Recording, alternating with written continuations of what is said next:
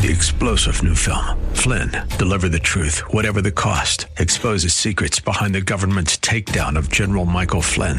Flynn knew what the intel world had been up to. He ordered the first audit of the use of contractors. This set off alarm bells. He told the truth. He was the most dangerous person for Donald Trump to hire. They had to get rid of Flynn. Flynn, deliver the truth, whatever the cost. Available now. Watch it today. Go to salemnow.com. salemnow.com. The following program is sponsored by Rosenthal Wealth Management. It's time now for Making Money Sense, live with Larry Rosenthal. Larry is recognized as one of the nation's leading financial and retirement planners and is here to answer your questions right now. Author, speaker, and talk show host Larry Rosenthal is dedicated to teaching others financial stewardship from a biblical point of view. Call Larry now. Studio lines are open at 855-ROSE-123. That's 855-767-3123.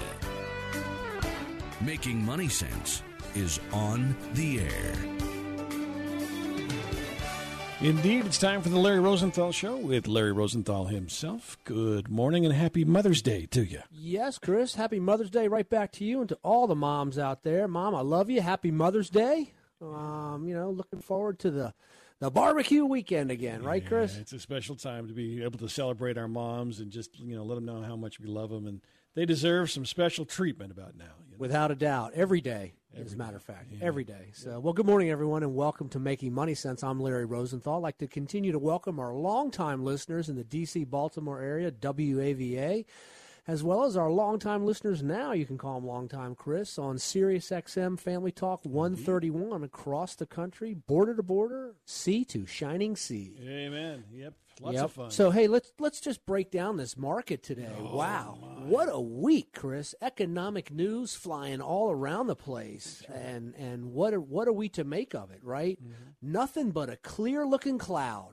right? There you go. It's clearly cloudy when it comes to economic news these days. You sounded like our forecaster now. Right.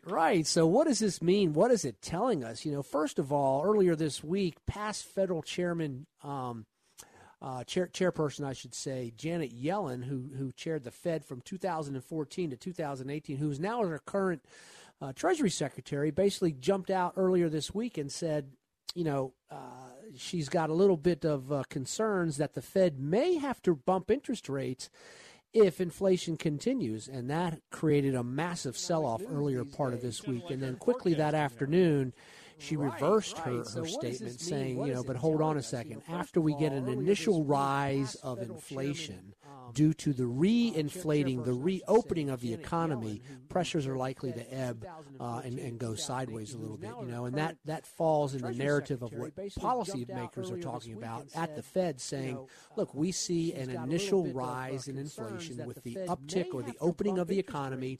This should last probably till, mid-year or so, give or take a few weeks. And then we see inflation being tempered, just sort of ebb and flow along. Not that big of a concern, although they are watching it. And if you take a look at the market activity this year to date, it's been about the inflation narrative. We've talked about this a lot on the show, and I want to drive this home again. Perfect proof is in the pudding yesterday when we had the jobs number. The market was expecting about 1 million jobs to be created in April, and we came in at 266,000. Unemployment ticked up a little bit. That was a huge miss. And then you get such a bad jobs market or jobs report all of a sudden, and the markets rise pretty strong, right? Why is that? Because we know that if we continue to get too much reopening in too short of a period of time, that's going to put a lot of pressure on prices and inflation.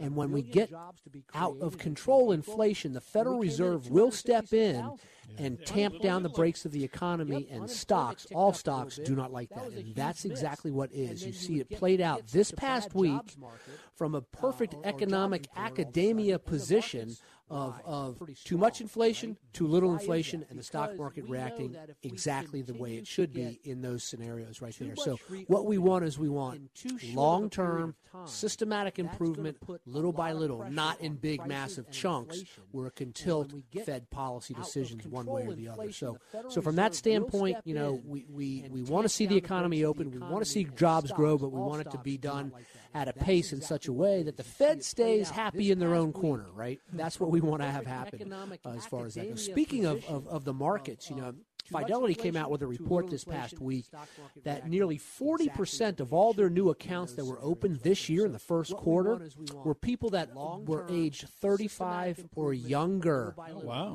Very nice. Glad to see that group finally getting into the market, finally understanding the importance of long-term equity growth for themselves, which is very good.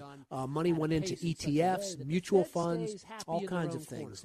And so very good news when it comes to all of that. As far as the earnings reports are going, earnings are coming in, very nice.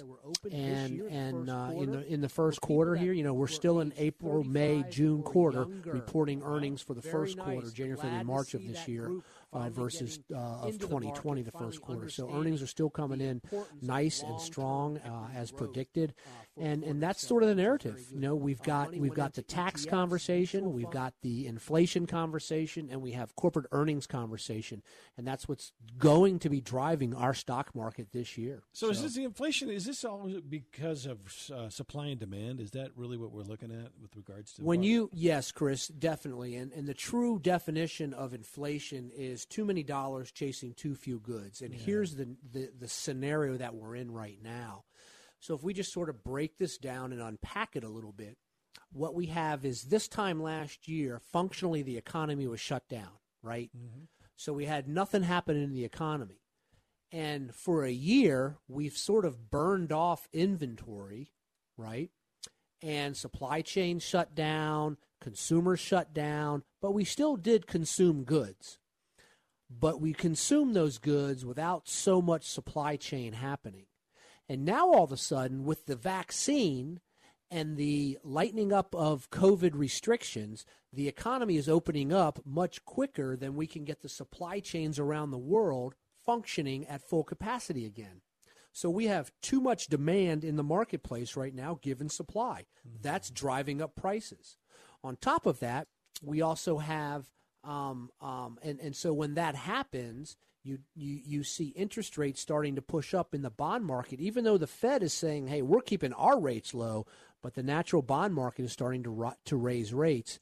And when you get inflation in the system, that's what stocks don't like. Now, there are some stocks that do well in a opening cycle. If you look at the business cycle, if you look at a 10-year business cycle, we're starting a new one now. Coming out of the COVID recession, we're starting a new business cycle now, and you can put those into thirds. You've got the initial stages or the opening of a cycle, then you've got mid-cycle and peak cycle. And the mid-cycle is the longest years of the 10 years period of time. And we are halfway out of the opening cycle and halfway in to the mid-cycle. And during this period of time is when your more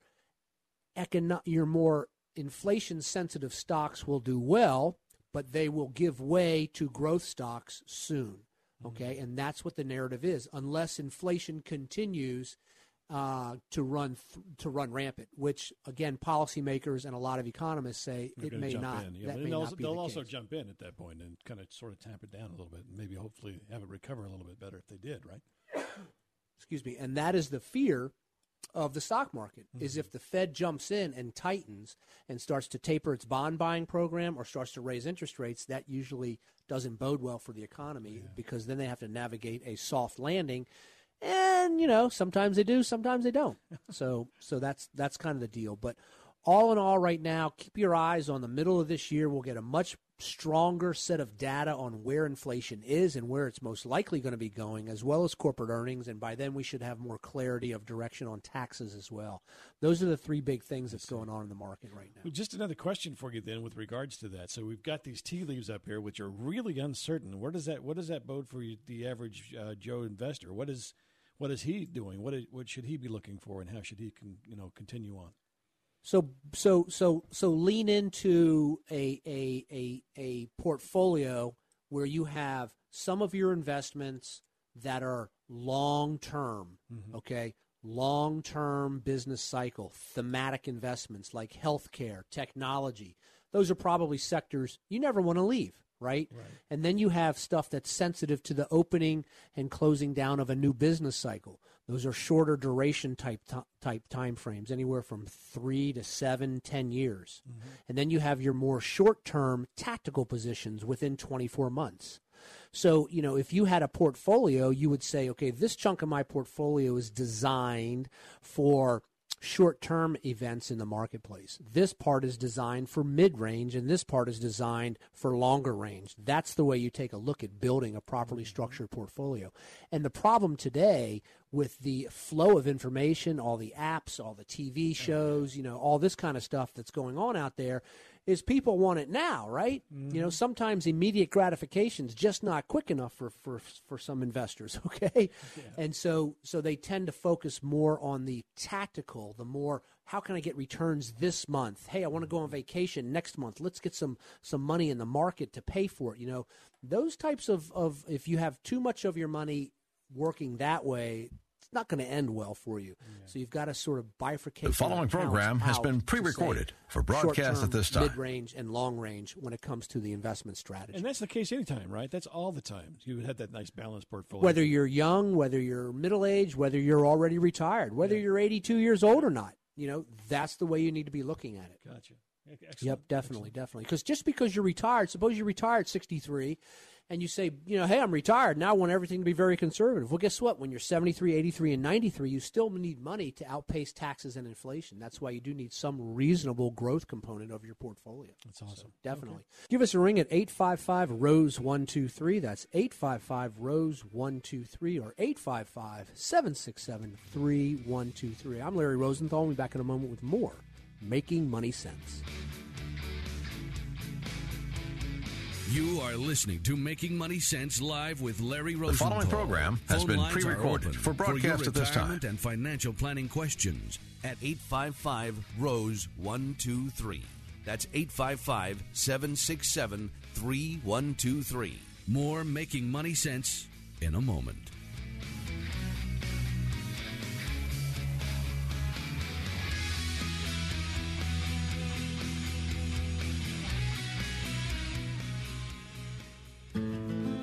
There are still too many countries that give little or no assistance to disabled children.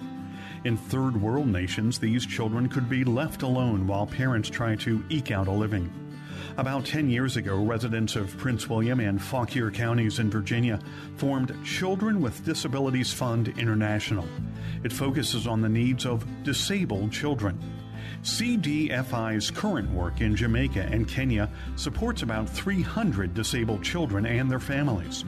For some of these children, they're getting the care they need for the first time in their lives. CDFI recently began an individual child sponsorship program in an effort to better meet the needs of these disabled children. To choose your child to sponsor, go to thecdfi.org. That's thecdfi.org. Your gift will help transform not only a disabled child's life, but the lives of their parents and of the surrounding community. Go to thecdfi.org. Make a difference. Go to thecdfi.org.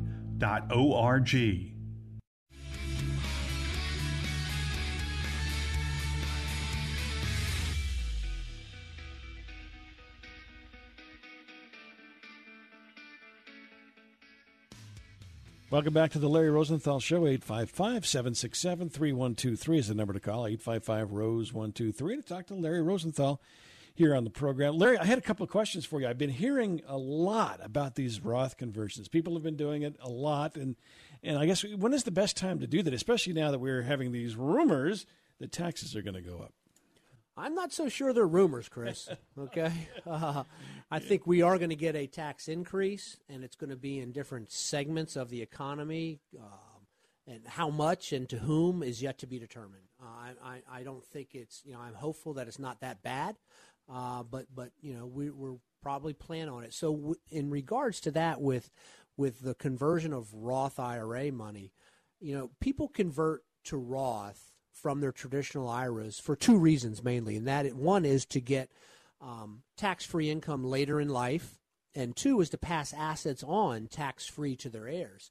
So think about this. Let's suppose that, who knows, 10 years ago you put money into a retirement plan, you retired, you roll it over to an IRA, or whatever the case may be. You've got money sitting in a pre-tax IRA, and maybe 10 years ago you put it in a 33% tax bracket. So you got a deduction of 33%. Today, taxes may be lower. Maybe you're in a 22% tax bracket today. So by taking some of that money and moving it out of the pre-tax traditional IRA that you got a 33% deduction on it and moving it to a new Roth IRA upon a conversion, if you're in a 22% tax bracket today, you're saving 11% on the tax arbitrage alone. Mm-hmm. And now you put it into a Roth IRA as long as it's seasoned for 5 years, right, on the conversion, or to 59.5, whichever is longer, and you pull it out. If you're in a higher bracket than 22%, when you pull it out, you're going to win yet again, right? Mm-hmm. So that's one of the reasons why people are getting so active in the Roth IRA conversion conversation today, because we see a new tax bill or rumors of one that are going to be raising taxes. That's the primary reason. And this is a nice little tool to sort of offset that a little bit, depending on how you do it, right? Well, the Roth IRA, Chris, was created basically so that President Clinton didn't have to raise taxes, because back in 96 or 97 when it came out, he said, hey, man, I need to raise taxes, but he did not want to because he saw George Herbert Bush look to raise taxes, said, read my lips, no more taxes, and he raised them, right? He didn't win the election again. Clinton didn't want to do that, so they created the Roth IRA, which was pretty smart, and it enables the educated investor to take advantage of it in a good way, and still give the government their due on taxes at the same time. So when they created the Roth IRA back in the late 90s, they said, hey, we're gonna allow you to convert as much of your pre-tax IRA to Roth as you want to, and we'll allow you 4 years to pay the tax on it. Mm-hmm. So it gave a huge incentive to people to do it. President Obama did the same thing in 2010. They needed to raise some taxes, or basically they needed a little bit more money to come into the Treasury. So they said, hey, if you convert taxes this year in 2010, we'll give you a 2-year time frame to pay the taxes. A lot of people went out then and converted because it gave them 2 years to pay the taxes on it all. Win-win to me. That's exactly right. Yeah. So I anticipate at some point, whether it's this time around or at some other point, we will see an administration say, we need to fill the Treasury a little bit. Let's give a sweetener. Convert to Roth, and we'll give you 2 or 3 or 4 years to pay the taxes on it. And a lot of people run out and convert.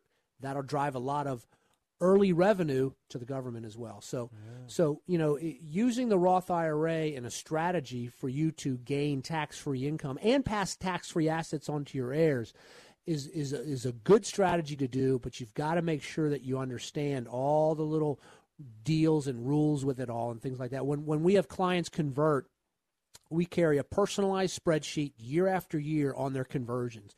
And you've got to take a look at their tax return. You've got to also do some tax forecasting as to how old they are, because when you convert from traditional IRA to Roth, that money drops right down on your tax return, and then all of a sudden, boom, if you're in Medicare age, then that could end up causing you to have to pay more money on your Medicare premiums. Mm-hmm.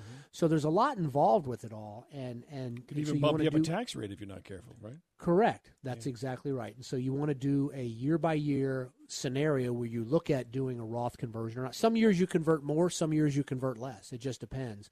But utilizing the Roth tool in financial planning is a huge benefit that they gave us in the late 90s if you do it correctly and understand the rules. Mm-hmm. Well, amen. That's definitely, yeah. We had a webinar earlier this year on the do's and don'ts of Roth conversion in one of my webinars that I did. And stay tuned. If you want to get some information on the pros and cons of converting to Roth or not, give us a ring, 855-ROSE-123, or simply go to my website, LarryRosenthal.com. Fire us off an email and ask for the Roth conversion kit. We'd be more than happy to send it out to you. Good morning, Wanda. How are you today? I'm good. How are you? I'm well. How can I help you? I have a long-term care policy. My husband and I had it. He got sick, and, you have to use or have 4 of 5 things before you can cash in. And he was not able. He had almost everything to cash in the policy except for one thing. We never were able to cash it in, and he died.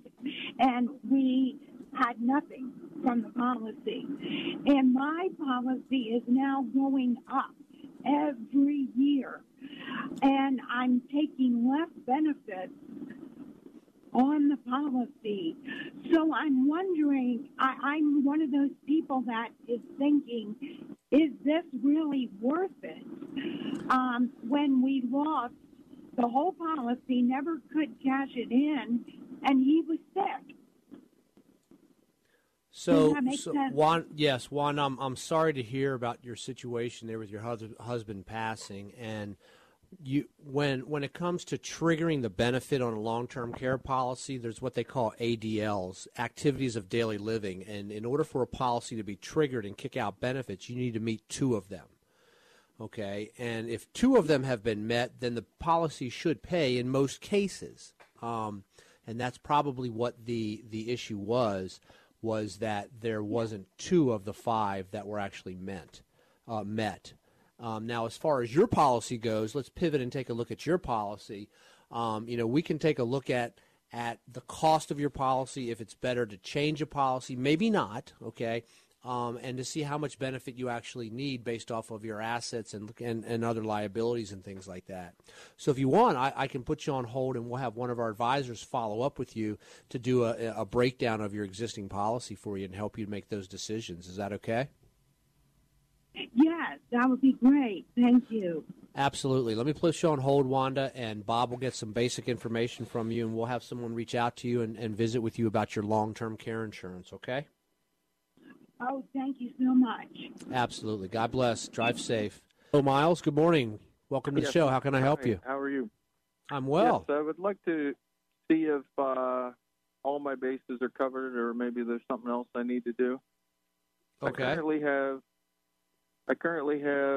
retired from the state of Pennsylvania. I receive, after taxes and stuff, about a $6,000 pension. I did the reduction, so my wife gets the same thing if that happens. I currently get anywhere from 60 to 80% military disability, and I'm waiting on my check at 60 from that. I currently have I invested in life insurance with my mother before she passed, a policy that I took control of, and whatever care she would need. So I have the benefits of that. About $300,000 in the bank, and currently I've done estate planning. I have a CPA who does my taxes every year, and a financial person, plus I go to educational for stocks and trading and different things here in the villages where I live. So it sounds like to me, Miles, and I have clients that live down there as well in the villages. I just realized you were in the villages there. Yep. It sounds like to me, Miles, that you've got a lot of things covered, okay? But at this point, what I would suggest to answer your question is maybe have a second opinion. You said you're working with an advisor, okay? You've got this, that, and the other going on. You threw a lot at me right there. But in a case like this, what I would suggest is, if you want, we'll be happy to take a second look at everything that's going on for you and give you some verification on it, or maybe say, hey, have you thought about this or considered that? That's one of the ways that we might be able to help you. Does that sound fair? Yeah. So if you want, I'll go ahead and I'll go ahead and put you on hold, and Bob will get some of your information, and we'll have one of our advisors reach out to you to set up a time that we can talk to you about giving you basically a second opinion on your financial planning. Okay? What's the charge for? We don't charge for our first meeting. Okay, so our first meeting, there's no charge, and we'll take we'll get a good understanding of what your goals are, your time frame, and things like that. And then if you decide that you want to go forward into a second meeting, then we would tell you, if you want us to build a financial plan, yes or no, what the cost would be for that, and that would basically hire us to give you a complete X-ray of what's going on. And that way there's no pressure or anything like that, because you're hiring us to do an evaluation basically of your situation. Yep. So it would be a one-time type of a thing like that. Okay. Does that sound good? Yeah. All right. Well, let me place you on hold, Miles, and we'll be happy to help you and kind of go from there. And at the end of our meeting, when you meet with one of us, if you want, you can take the information back to your current advisor and say, hey, have you thought about this? I want to do this, or do whatever you want. So there's no pressure to work with us on it, since you're paying us for the planning time. Okay, that's how we'll work it for you. Yep, very good. Absolutely. Let me put you on hold here, and Bob will get your information. Appreciate the phone call. You're listening to Making Money Sense, the Larry Rosenthal Show. Give us a ring at 855-ROSE-123. That's 855-767-3123.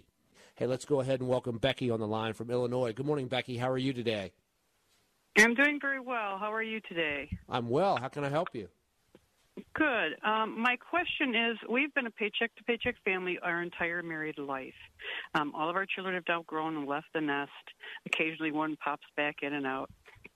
We have no savings for retirement, but now I am currently on permanent disability, and I am receiving Social Security for that, which is very minimal. Is there any way to begin a savings program on our small income now, or is it too late for retirement for us, for a retirement income? Well, Becky, I'm sorry to hear about your disability, and no, it's not too late, and yes, you can start, and we're going to start with our financial planning toolkit. I'm going to have Bob send it out to you, because that's going to help us understand what your income is now, what your expenses are now, and then we're going to show you how to take a look down the road as your family approaches more towards retirement, okay? We'll talk to you about how to reduce some expenses, and possibly, we also need to take a look at the type of investments that you can have and cannot have. Maybe you need a special needs trust, things like that. I don't know what the whole situation is right there, but we can definitely help you with our financial planning toolkit. I'm going to put you on hold here, okay, and Bob will get some basic contact information from you. We'll send it out to you next week and have one of our advisors give you a follow-up free phone call to discuss it and show you how to get planning in that direction, okay?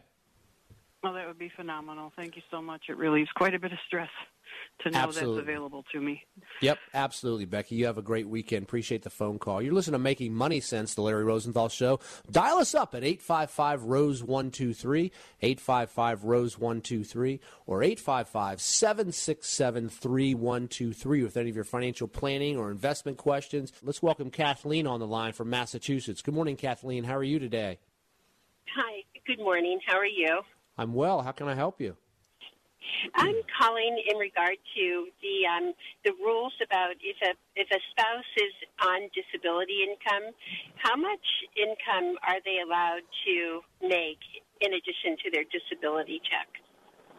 I believe that's by state, and I'd have to look that up. I don't know. Is it a private insurance disability? Is it state from you, or federal disability through Social Security? It's through Social Security.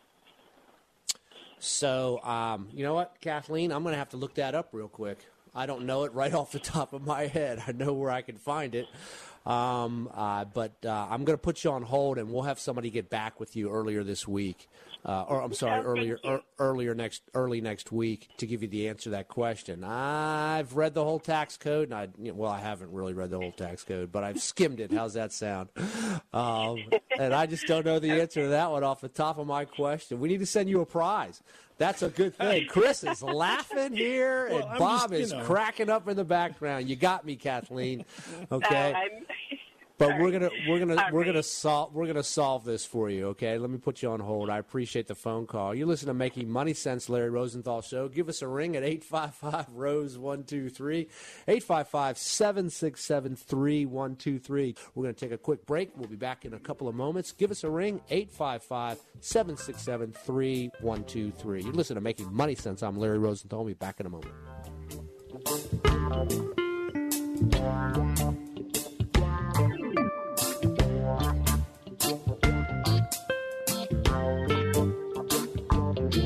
You are listening to Making Money Sense live with Larry Rosenthal. Phone lines are open for your retirement and financial planning questions at 855-ROSE-123. That's 855-767-3123. More Making Money Sense in a moment. And here's another Money Minute with Larry Rosenthal. Proper financial The planning following starts with a program firm has been foundation. pre-recorded for Don't broadcast jump at up this to the time. third rung of the ladder when you're trying to climb to the top of the roof. Make sure your insurance is aligned properly. Make sure you have the right types of homeowners, auto, umbrella, disability, long-term care, life insurance, just to name a few. Financial planning starts with a firm foundation, and that foundation is your insurance. Then take a look at your cash flow. Are you able to save money? Save it in the proper places. Retirement planning, traditional IRAs, traditional 401k plans, Roth IRAs. Make sure that the dollars are actually working for you towards your investment objectives.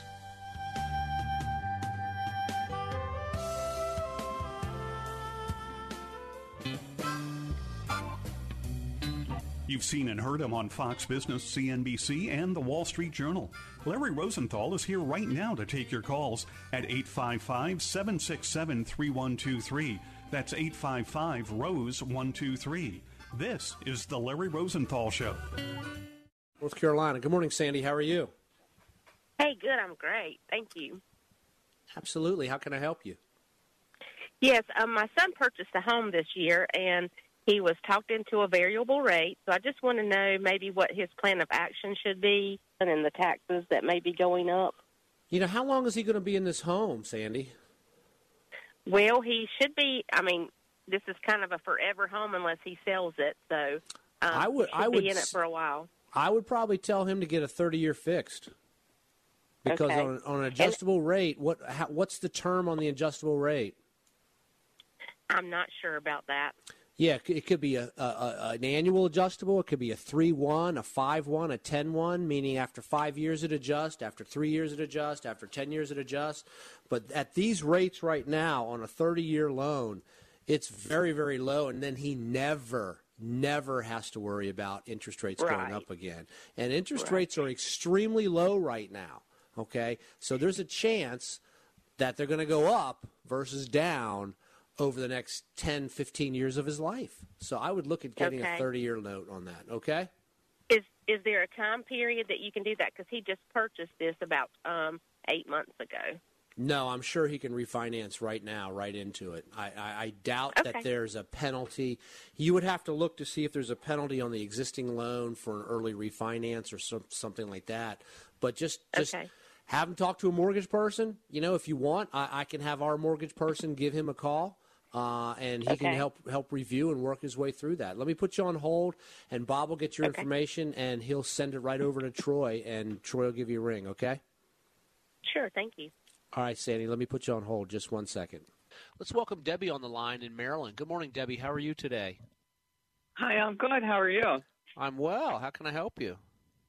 Okay, so I am 62. I have disability and Social Security, but I work because I know you can make a certain amount of money, and I own a condo. But anyways, I'm thinking about because my grandkids live in another state, so I want to move and rent out my condo for about a year just to see, give it a try to see if I like it where I'm at. So my question to you is, if you rent out, your house, is that counted against income against you, even though I'm going to rent something else, though? Yes. Do you know? Yes, because you're receiving rental income. So, yes, that would be taxable income to you. Oh, it would be. Okay. Yes. And so the way you want to look at this, Debbie, is what can you get from your rent on your condo, and then how much is it going to cost you each month to move to the new place that you want to do, right? So, right. So where do you draw the line on this? As far as all that goes, is your condo paid for, or do you still have a mortgage on it? No, I still have a mortgage on it. So what's the objective of you wanting to rent the condo out? Do you want to be a landlord? Well, I don't want to really be a landlord, but I don't know. It's like a secure. I want to just rent it instead of selling it outright right away. I don't know. Do you think I should sell it? I mean, because I just don't know where I'm. It's not far. It's in Delaware where I want to move to. That's where my grandchildren are. But I want to. I guess I want to just give it a trial. To see that. That's where I want to be, and that's where I like. So I would rather just rent. Yeah, I hear what you're saying. Yep, I kind of agree with going to a new place. When you go to a new place, maybe rent for 6 months to a year. I have no problems with that at all. Here's what I want to do for you, Debbie. I'm going to send you out our financial planning toolkit because it's going to help bring the guardrails in a little bit on a lot of your questions. Should you rent? Should you sell? What should you do on the other end? What about the income taxes? All that kind of stuff. So I'm gonna put you on hold, and Bob will get some of your information, and we'll send you out our financial planning toolkit and have someone follow up with you on it to sort of guide you through this discussion a little bit. Because great. But one more question: I've heard a lot of different things. If I do sell my condo here, do I have to do you have a certain amount of time to reinvest it, like as far as you have to buy something else? Like what if I don't want to buy something else necessarily?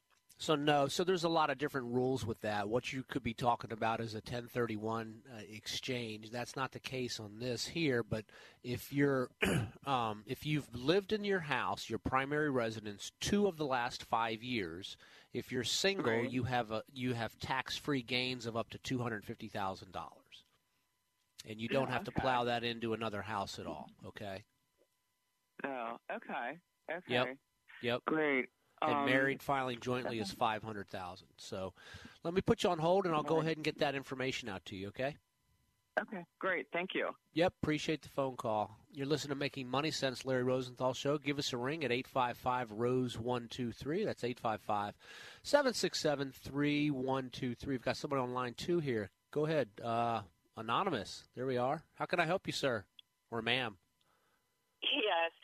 Last year in February, we moved our elderly parents out of state closer to us, and we put their house up for sale and sold their home. And recently we received a settlement from the house sale. And my question is, what can we do to avoid capital gains penalties? And what other options do we have to invest this money? Well, I don't know if you have capital gains penalties. You may have capital gains tax, okay? And, if you've already sold that asset, the only way that you can offset any of it is if you have losses carried forward on the tax return. So it's probably not avoidable unless there's losses already booked on your tax return to offset it. The question needed to be addressed maybe beforehand. But if the transaction's already taken place, then you've got the capital gain. Okay, so then we'll be responsible for paying those penalties or those taxes. Somebody will be, yeah. I mean, I don't know the origin of the house or the ownership or anything like that. Have you worked with a tax preparer on this? Have you asked a CPA this question? No, we have not. So if you're working with a tax preparer, I would recommend to take the whole transaction by him or her and show them. I don't have the information needed to really give you the correct answer right here over the airways. Okay. Okie doke? Yes. Thank you so much. Welcome Beth on the line from Florida. Good morning, Beth. How are you? Good morning, Larry. I'm doing well. I have a tax question. My husband and I live in Florida currently, and he has taken a position in Manhattan, New York. And my question is, we currently are residents in Florida. The contract's for 1 year, and we don't know if we're going to maintain living in that area. We're going to live in Long Island and commute into Manhattan, or he is to work. Two questions. One, as far as taxes go, should we transfer our residency from Florida to New York?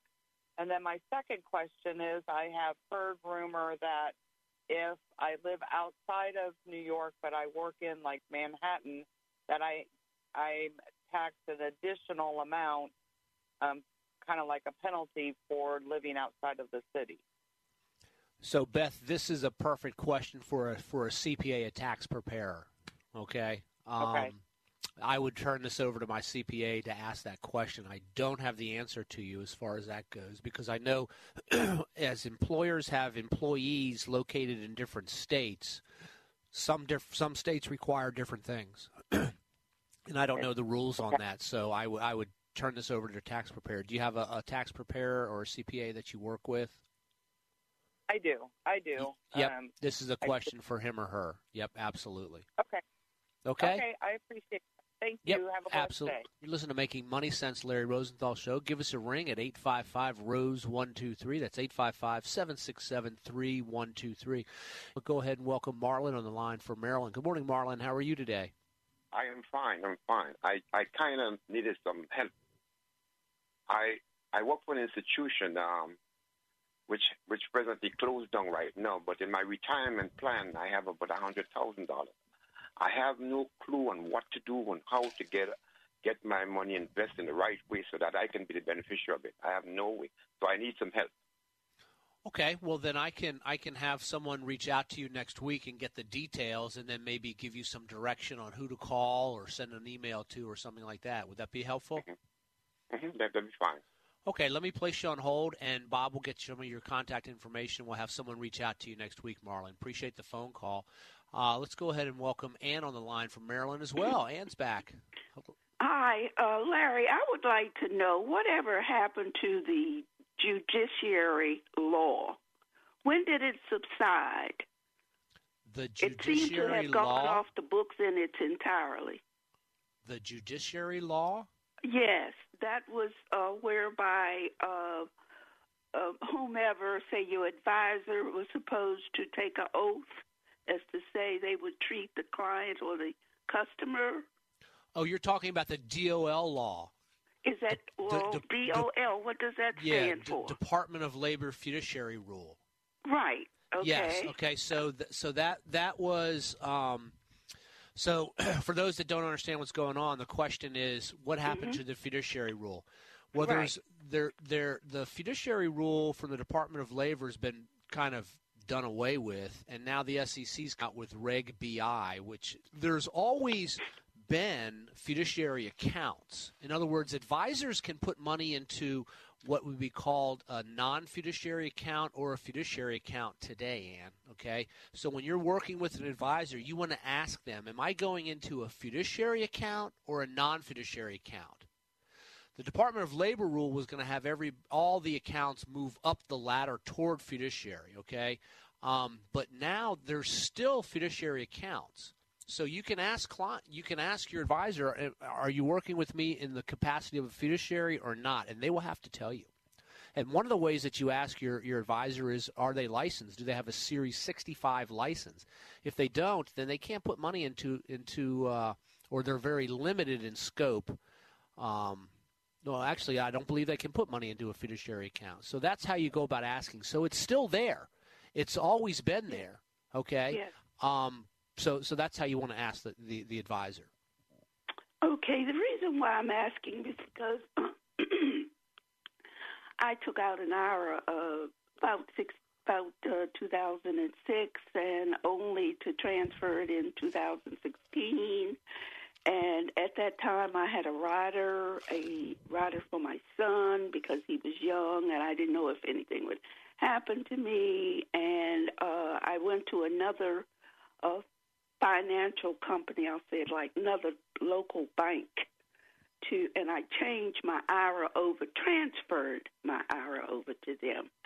And somehow or another, it got to become an income rider. I can't. I was reading the paperwork and the policy and so forth, which I just received, and I cannot, for the life of me, understand where the income rider came from. Nevertheless, they're telling me my signature is there. So, Ann, it sounds like to me, without seeing all these policies and things, right. that you put money into an indexed annuity that gave you a bonus of $10,000, and it has an income rider attached to it. Usually, that type of an account is not inside a fiduciary account. It could be, but usually it's not, okay? So it sounds like to me that your money's inside an annuity with an income rider. So the big question is you know, and I'm paying, excuse me, I am paying, it cost me $1,800. So there's probably a fee. Was there a fee to transfer the old contract to the new contract, or is there an annual fee on the new contract? No, I did not see either one, sir. I did not see either one. What's the $1,800 from then? It's the way I understand it, and I'm looking at the statements, which I did not get for a year from the local bank. I had to call AIG for the statements. That was another situation. But in answer to your question, it's just the fees that I have to pay for the service. It's cost me $1,800. I'd have to look at it. I don't. Because usually there's fees inside an annuity when you have a rider like that. Okay, yeah. I don't know if the advisor's charging you something on top of that. I don't know what the situation is, but here's what I can do, Ann. I can put you on hold and let Bob get some of your contact information, and we can have one of our advisors give you a quick ring next week to get more into the details of this, to see if there's anything that we can do to maybe help you. Okay. I appreciate that. Thank you. Absolutely, I appreciate the phone call. You are listening to Making Money Sense live with Larry Rosenthal. Phone lines are open for your retirement and financial planning questions at 855-ROSE-123. That's 855-767-3123. More Making Money Sense in a moment. Welcome back to the Larry Rosenthal Show, 855-767-3123, 855-ROSE-123 to talk to Larry Rosenthal here in studio with us today. You know, Larry, I hear a lot of people talking about tax-deferred annuities, and I would like to know a little more myself. So I've got the expert in front of me, and 3, 2, 1, go. Sure, 3, 2, 1, go. There you go, Chris. Okay. You know, I don't know where you're getting all your information here, Chris. I'm a smart guy. You're hitting me with all I know you are, but you're hitting me with all kinds of tax questions this week. My wife would say, you're really, really smart when you're sleeping. Right. You know, I got to tell everybody, too. I come into the studio prepared to talk about certain subjects, and it's open mic Saturday, and Chris says, all right, let me hit you with some questions. No worries, but it's all good. So that's fine. But let's tackle it, because it is in the theme of some of the information we wanted to talk about today, which is, you know, corporate earnings, inflation pressures, and future taxation. And with future taxation looking to be like it could be on the rise, tax-deferred annuities are becoming a big part of conversations with a lot of clients across the country. And so let's just throw it out there. First of all, you know, if I brought in, and I've said this for years on the air here, if I bring in 100 advisors from around the country, you know, the first third are going to tell you never buy an annuity of any type. Mm-hmm. The second third are going to say only buy annuities. And the middle third are going to say, you know what, in some cases an annuity is good, and in some cases not so good. So I happen to be in that camp, okay, in the middle. I see the value of annuities for certain people, and for other people, I've told them they don't need them, okay? And it just depends on the you know, the finances and things like that, and the objectives of the financial, you know, who's doing the financial planning and wealth creation, wealth building stuff. So you've got 3 types of annuities, Chris. All 3 of them can house non-IRA money or IRA money, okay? Mm-hmm. And today with taxes rising, annuities for non-IRA money are getting a second look now because of the tax-deferred growth. So if you're in a situation where your capital gains could be going up or your ordinary income taxes could be going up, because remember, in a non-IRA account, you get dividends and short-term capital gains from funds or stocks and things like that, that's taxed to you as ordinary income, right? If it was inside of an annuity, that would be tax deferred. So no matter where you are on the income spectrum, a tax deferred annuity, whether it's a fixed annuity, an equity indexed annuity, or a variable annuity, brings to the table in rising tax environments tax sheltered, tax deferred money. So that's why they're becoming, back in the public sight now is, hey, what about these annuities? Maybe we should take another look at them there. If I'm able to save, 11, 12% compound interest growth on my money or whatever it may be, depending on your scenario, that could be a good thing for you. So fixed annuities, again, grow tax deferred, meaning there's no taxes while the money's in there. And a fixed annuity is going to give you the rate of return of about a good bank CD. So very, very low today, all right? The second type of an annuity is what we would call an indexed or an equity indexed annuity, where the performance is pegged to an index like the S&P 500 or the AFI or the NASDAQ or something like that, okay? And in that type of a scenario, there are what they call annual or monthly caps. In other words, it'll probably end up getting a 4 to 6% long-term rate of return. Some of the problems with these types of annuities are that they're illiquid in a lot of cases, so you need to ask those questions. But they do bring to the table tax deferral. They also bring to the table some guaranteed minimum growth on future income protection. Same with a variable annuity. A variable annuity gives you a various rate of return because it's tied to the market inside what they call sub-accounts that act like mutual funds. So there's various fees in the different types of annuities depending on the bells and whistles that you get. So if you're looking to put money away for long term inside of a tax-deferred annuity because you want to shelter from taxes, make sure you're talking to your advisor and say, hey, give me a breakdown of the 3 types of annuities.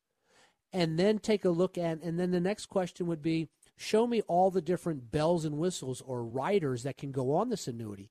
Some of them have guaranteed performance numbers as far as future income goes. Some of them have guaranteed death benefits that rise each year with or without the market. I mean, there's all types of benefits that you can add on to an annuity. And yes, you do pay for those. In some cases, I wouldn't recommend it. In some cases, I would. It just depends on your objective. So just like any investment product out there, Chris, whether it's a mutual fund, an ETF, an option trading strategy, individual bonds, annuities, there are pros and cons with all of them. And annuities, the 3 types, fixed, indexed annuities, or variable annuities, all have pros and cons associated with them. And so do your due diligence, but they are becoming more popular today because of the tax conversation of taxes going up. People want to shelter money inside some of these annuities. Some of these annuities, you can put the money in today and pull it out tomorrow with no penalties. Some annuities require you to keep the money there for several years, or else there's a back-end penalty if you pull more than, say, 10% out each year. So there's all kinds of education that you need to do on these different types of annuity programs. So good choice, as far as tax deferral goes. Not for everybody, but they are for some. And they do deliver guaranteed income, which is the primary investment objective of those types of annuities. They get a little attractive or more attractive when you start talking about the riders, though, those little things that you can add on to them versus what they used to have, which was nothing, right? Sure. If you put money into an annuity and the value of it, let's say you're in a variable annuity and the market value starts to go down, your principal is being lost. But if you have a guaranteed income protected rider, your income base could be going up every year while your cash value is going down. And you have the privilege of pulling money out in an income stream based off of that rider's value. So there's a lot to be said for taking a look at that when your goal is, tax deferral and guaranteed minimal incomes at a certain age down the road. Yeah. And then you can also talk about the opposite of that, saying, hey, well, you know what, you can build an income production portfolio, an income producing portfolio outside of an annuity, maybe save some fees, but you don't get tax deferral and you don't get the guarantees. So there's pros and cons to it. Just like there's pros and cons to every single investment vehicle out there. And that's the point. The educated investor, you've heard of asset allocation, and we've talked about tax allocation, and what we're talking about now specifically is product allocation. Why just have only stocks? Why just have only ETFs or mutual funds or just annuities? There's pros and cons to all of them, and a well-rounded portfolio is going to have an eye on all of them. You might not have all the different products inside your investment portfolio, but at least get educated to see exactly what each one of them do. Looking at the clock there, Larry, we are just about out of time for another wonderful program. The hour always goes by fast with you each week, Chris. It does go by fast. It's very enjoyable and very informative information that we get from you. Well, I appreciate that. So, hey, check us out each week here on Making Money Sense from 9 to 10 a.m. on WAVA as well as Sirius XM 131. So for Bob in the back answering the phones, great job again today, Bob, and Chris McKay. I'm Larry Rosenthal. Have a wonderful week, and we'll be back next Saturday with another session of Making Money Sense.